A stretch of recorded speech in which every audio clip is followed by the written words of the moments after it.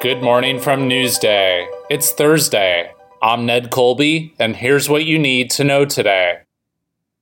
New Governor Kathy Hochul made an immediate break with the Cuomo administration by deciding to release a comprehensive toll of COVID-19 deaths, replacing a policy that had kept New York's numbers lower than federal reports. On her first day on the job Tuesday, Hochul acknowledged almost 12,000 more deaths in the state than reported under her predecessor, Andrew Cuomo.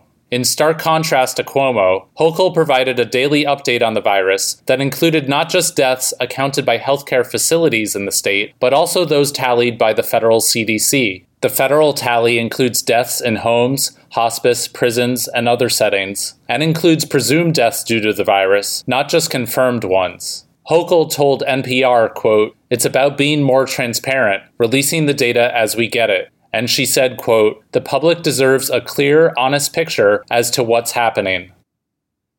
A source familiar with the decision said Hochul will select Democratic State Senator Brian Benjamin to be her lieutenant governor pick. The administration announced it would hold an event today at 1 p.m. in Manhattan with Benjamin. The 44-year-old has represented a district covering Harlem, East Harlem, and the Upper West Side since June 2017. Benjamin is Senior Assistant Majority Leader. He unsuccessfully ran for City Comptroller in a primary this year. Now for an update on Barney the Bull, who is still out there.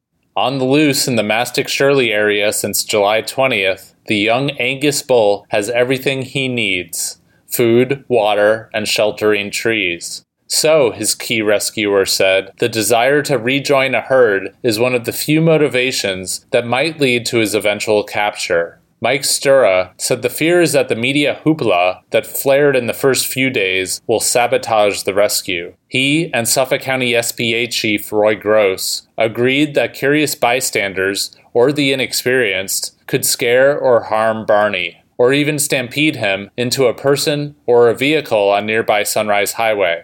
They chose not to reveal details about Barney's location or any sightings due to the heightened risk to the public.